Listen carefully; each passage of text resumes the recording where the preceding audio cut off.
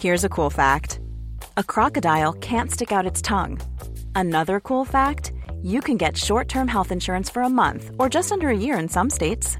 United Healthcare short-term insurance plans are designed for people who are between jobs, coming off their parents' plan, or turning a side hustle into a full-time gig.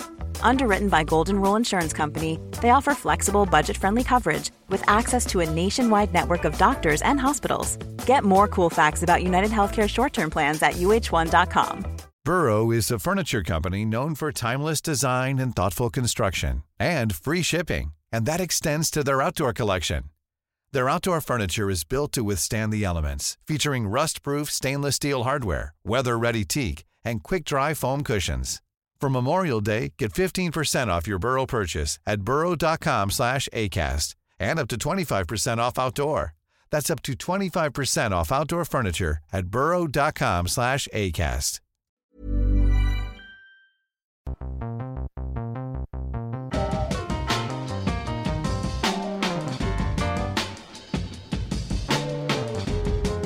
Welcome along to the Rugby Pass podcast for another week, and this week the podcast is a little bit different. We're sitting in a commentary box on a sunny day in the southern city of Timaru with the Southern Regional 7 qualifiers underway, and I'm joined this week by Melody Robinson, part of the commentary team for Sky Sport on this co-ed event. And the reason we're standing beside Melody is we thought the podcast this week might look at something a little bit different, and that is the continued rise of women's rugby. Melody Robinson, a two-time World Cup winner with the Black Ferns. It's been a while since your playing days, but you're still so heavily involved in the game. And women's rugby, to me at the moment, really is at a crossroads, whether it becomes a bona fide professional sport or whether it still sits well and truly underneath the men's game. Where do you see the positioning of the women's game right now? Well, it's the only area of growth in rugby in New Zealand for the last 3 years. So that's a key point. And I think, New Zealand rugby have been talking about diversity. If they're really, really committed to that, then you have to put some investment into the 15s game as well. Sevens is I guess, the glamorous sport for women because it's an Olympic gold medal, on the line, and our women's team have been very, very good there. But if you want to be inclusive, you want to have your 15s, investment as well, because every shape and size plays 15s. And yes, the Black Ferns didn't win the last World Cup, England did, but I think that next year they have a huge chance to win it, more success, so let's put some more money into the game. Well, so much attention has been focused on the men's game, as there always is. It has been a men's sport for a long time, and the women's game has struggled for the headlines. But we're seeing an incredible series underway in the UK at the moment. The Black Ferns beating Canada. They've also taken down England in a thriller, 25-20. They will face Ireland this weekend as well. All of these teams are good sides, with England especially leading the way in terms of professionalising women's sport. We know one player in particular, Amy Cokayne, who had her rugby upbringing at Fielding High School, which has been a real factory for the women's game in New Zealand, now a superstar for that England rugby team. What is the disparity, you think, between how England are approaching the women's game and how the rest of the world is approaching their women's game?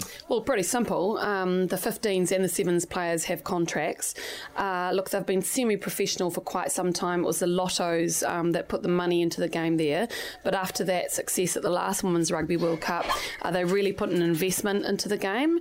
And look, at the end of the day, I think women's rugby is really important to the culture of this. You said it's a men's game, but actually, if you look at who supports rugby, it's 50-50 audience. It's women and men. So women care about things that are right, social justice type things. And if you don't put money into the women's game, then maybe you're going to isolate your female fans as well.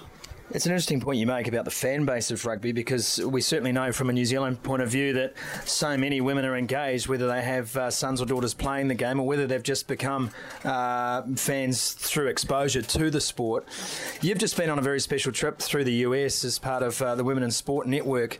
Talk to me about some of the women involved on that course in America and some of the ideas that they had for the growth of women's sport in general, and what you've taken from that in terms of how you would implement those strategies around women's rugby. Oh, look, it was amazing. So it was set up by the US State Department.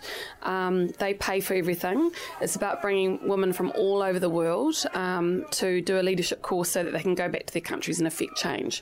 So some of the courses, well, I had a Kiwi with me there, Fran. She is doing a program called Shift, which is about girls, when they're teenagers, they drop out of sport. We know that the statistics are there. What can we do about it? So she offers a program where they come up with ideas themselves. They invest in these programs and they get all of their mates to do it. It's not competitive sport. It's fun things. It might even just be sorting out your tuck shot at school, things like that. So what have I brought back? Well, I want to be a person that empowers women in sport media. So I'm going to set up an association called the W Group NZ, which is a wonderful group, and it's about making sure that women behind the scenes in women's sport media and also in front of the camera are supported by a network. And I want to offer a training program for young women coming in, because it's really difficult for them to try to crack this nut, because you see before a man's sport. Well, it is a male domain. Well, I certainly meant from the point of view that it has forever started as a male sport. It has become a women's and men's sport, but I mean the fact is men dominate the game. That's an observation, certainly not a wish. Well, it's hard for women to come into this environment because it is very male heavy. So I guess the W Group is about offering them some support, say yes, you can do it, and let's make this a better game, because we all love it, basically. It's that in a nutshell. It's a bit of a tough environment, but I love it. And at least you're here with me because you like me. That's good.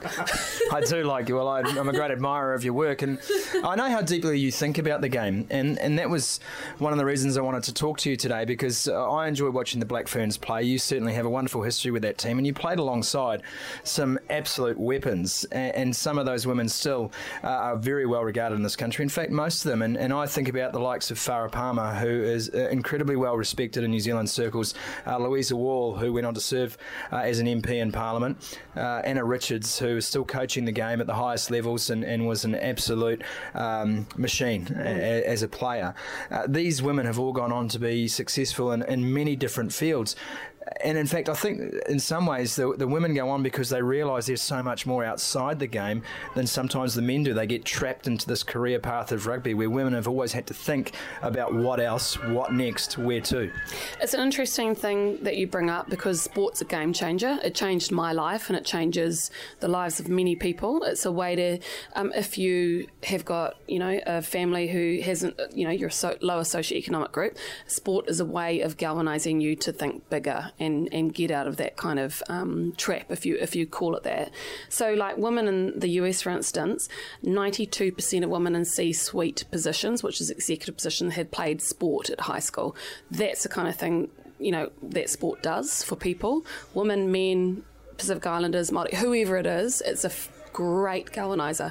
So that's why I'm really passionate about sport, bringing it to people and making sure we're talking about why everybody should have the opportunity to not only play sport, but also be involved in the administration and the broadcasting, every area of it. There was a Black Ferns series, a New Zealand mini-series between the Black Ferns and the Wallaroos, the Australian national team. They played a curtain raiser at Eden Park ahead of the final Bledisloe test.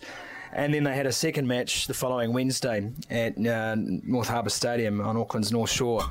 And I went along to watch the game and thought, well, I'm here, I'll write a match report. And what intrigued me is there was myself writing for Rugby Pass in the spin-off and one other journalist. Two journalists covering a bona fide international game of rugby. If you go into an All Blacks game or any other test match around the world, there are 50 blokes sitting there typing up stories for their various media networks. I mean, how do we start to treat this game with the respect? This is a full-blown test match. These women are excellent rugby players. It is the oldest rivalry New Zealand has with its neighbour, and yet there's two guys tapping away on keyboards. Look, that's a really tough question, because that's actually a question about women's sport coverage in New Zealand generally, netball, Olympics, everything. It's not just in New Zealand, is it? No, I think you'd not. see this replicated in plenty of markets around the world, especially rugby markets. The UK just did a study. 1% of the bylines were female sport reporters in all of their coverage. I think it was about 2 months ago. 1%. 1%. In New Zealand, we have 5 full-time sport reporters in the whole of the country, 4 female editors out of 22 of the newspapers. So, it's not a great position for women to be in. But look, at the end of the day, if you look at what happened at the Olympics, there were more female athletes and they were more successful than male athletes. You're talking from a New Zealand perspective. Yes, New Zealand perspective. And so what happened there was more coverage of female sports. So I think that their success then generates the coverage. So there's hope. If females keep doing really well on the field, then hopefully that will be reflected in the coverage. I'm going to ask maybe a controversial question here, because we see coverage for female athletes, and not all female athletes who are successful in their sports, and I'd include rugby in this, get the coverage. Some who aren't really successful at all get plenty of coverage. We know why. And why is that, Mel? Let's face it, there's, what would you call it? It's kind of a sexist bias in a way in how women are portrayed as athletes. So the pretty ones get covered more than perhaps the normal shapes do.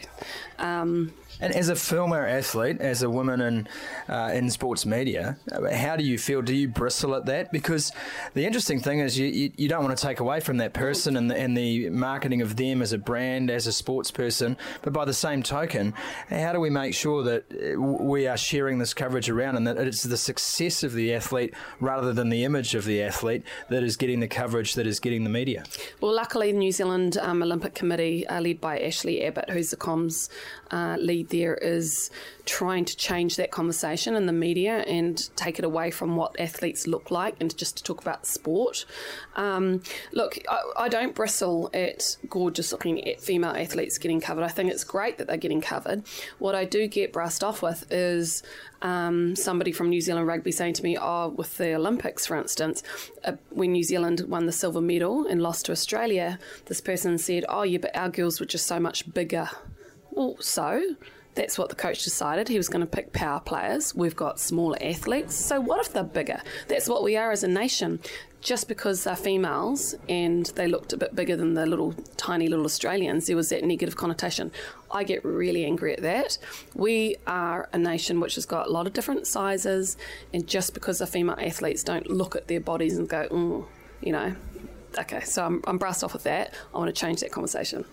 Well, let's change this conversation and get it back to rugby and get it back to the women's game in particular, which is what we're talking about today on the Rugby Pass podcast, joined by 2-time World Cup winning Black Fern Melody Robinson, now an integral part of the sports media in New Zealand and a part of the Sky Sport commentary team.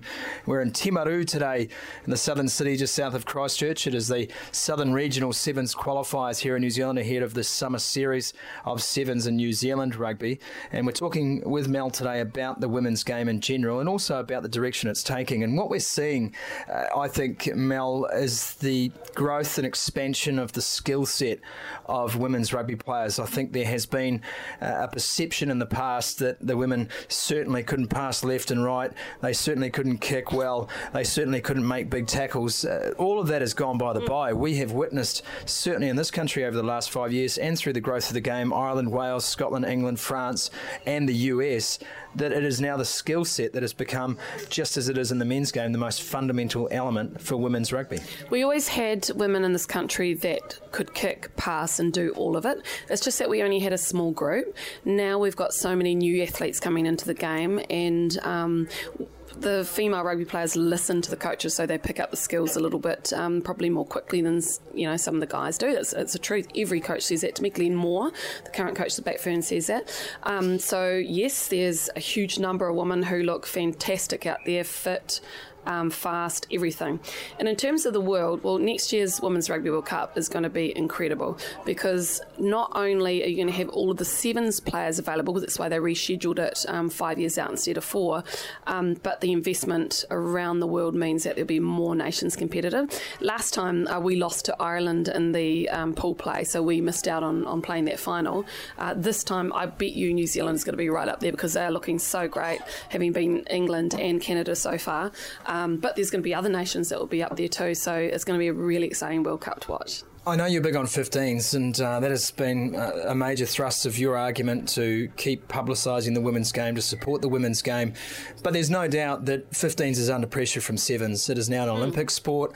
Other countries that perhaps are producing athletes purely on pace, who maybe can't fulfil all the roles in a 15-a-side game, maybe they will focus on the 7s game. So are we in a battle here in the women's sport in particular between the tradition of 15s and the importance that it has to you and players like you, and 7s, which really is, I guess, moving towards being the glamour event of the global game? Yes, very simple answer, yes.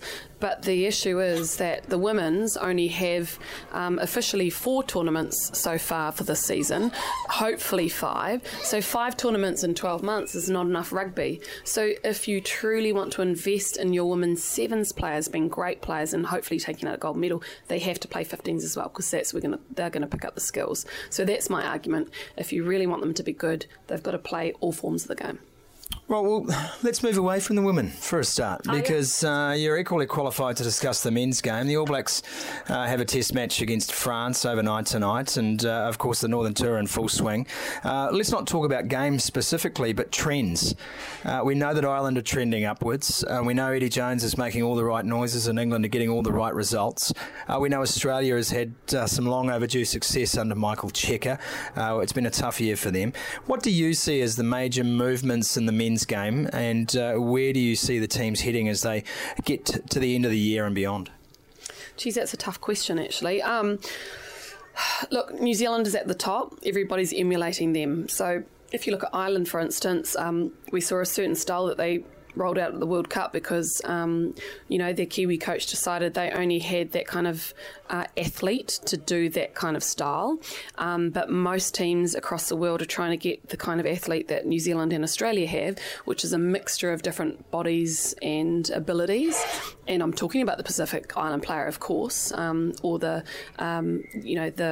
with England, they're bringing more of the black Caribbean players in as well, and that just adds to their prowess on the field. So I think that's where it's heading, a different style and mix of athletes, and coaches wanting to push them to play instinctively. So you've got your structures, but they have to know how to read the game. So that's that Wayne Smith philosophy that took 5 to 6 years to sort of come into being with the All Blacks, which they are really successful off, I guess, that platform.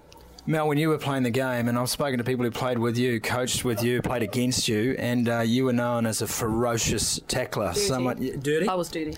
I was so dirty.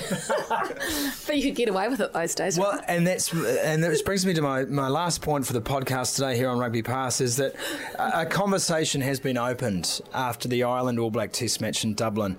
A conversation around safety, a conversation around the line that needs to be drawn, a conversation about player welfare, and a conversation about duty of care. This term was brought up by Gordon Darcy, the former Irish international, and we debated quite strongly our opinions of where that line is and this duty of care argument. Do you think rugby after that test match has changed forever because of the conversation that started after that test and after the Rob Henshaw injury in particular? Well, it depends what society says at the end of the day. And we know that social media has given everybody a voice, and it might not be an educated voice, but if people start saying we've got to clean this game up and we're worried about the injuries, then yes, it will change. And, it's a tough one. Okay, if you look at NFL, rugby union has got less head injuries than them. It's just that it looks so much more impactful when somebody does a high tackle, I guess. So it depends what the people say. If people start saying we've got to clean this game up, we've got to get rid of that, then yes, it will change and our game will be changed forever. And do you think that's a good thing? Well, like as an athlete, I love smashing people. But at the end of the day, I've got 2 sons, and if I want them to play rugby, I don't want them to have concussion and have long lasting effects from that. So, yes. A collision sport, though, one in which you cannot mitigate for every injury. You cannot mitigate for every broken bone, every bruise, every scrape, every accidental contact in the match. So we're sitting here now on the precipice between the public condemnation of perceived foul play and the very tenet of the game, which is to tackle someone hard and win the ball. Do you want your sport to succeed and stay and be around for a long time? Then you have to be mindful of what mums say. They're not going to want their kids to go out there and get smashed, so you're going to have to make the game which is inclusive of their needs as well. Simple. Spoken like a true mum. Thanks, Mel. Thanks, mate.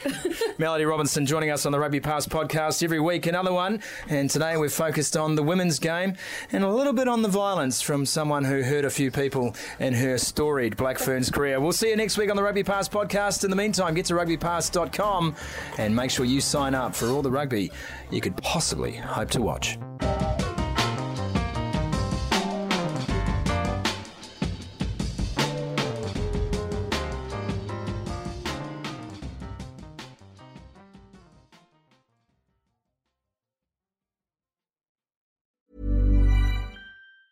Mom deserves the best, and there's no better place to shop for Mother's Day than Whole Foods Market. They're your destination for unbeatable savings, from premium gifts to show-stopping flowers and irresistible desserts. Start by saving 33% with Prime on all body care and candles. Then get a 15-stem bunch of tulips for just $9.99 each with Prime. Round out Mom's menu with festive rosé, irresistible berry chantilly cake, and more special treats. Come celebrate Mother's Day at Whole Foods Market. Mom deserves the best, and there's no better place to shop for Mother's Day than Whole Foods Market. They're your destination for unbeatable savings, from premium gifts to show-stopping flowers and irresistible desserts. Start by saving 33% with Prime on all body care and candles. Then get a 15-stem bunch of tulips for just $9.99 each with Prime. Round out Mom's menu with festive rosé, irresistible berry chantilly cake, and more special treats. Come celebrate Mother's Day at Whole Foods Market.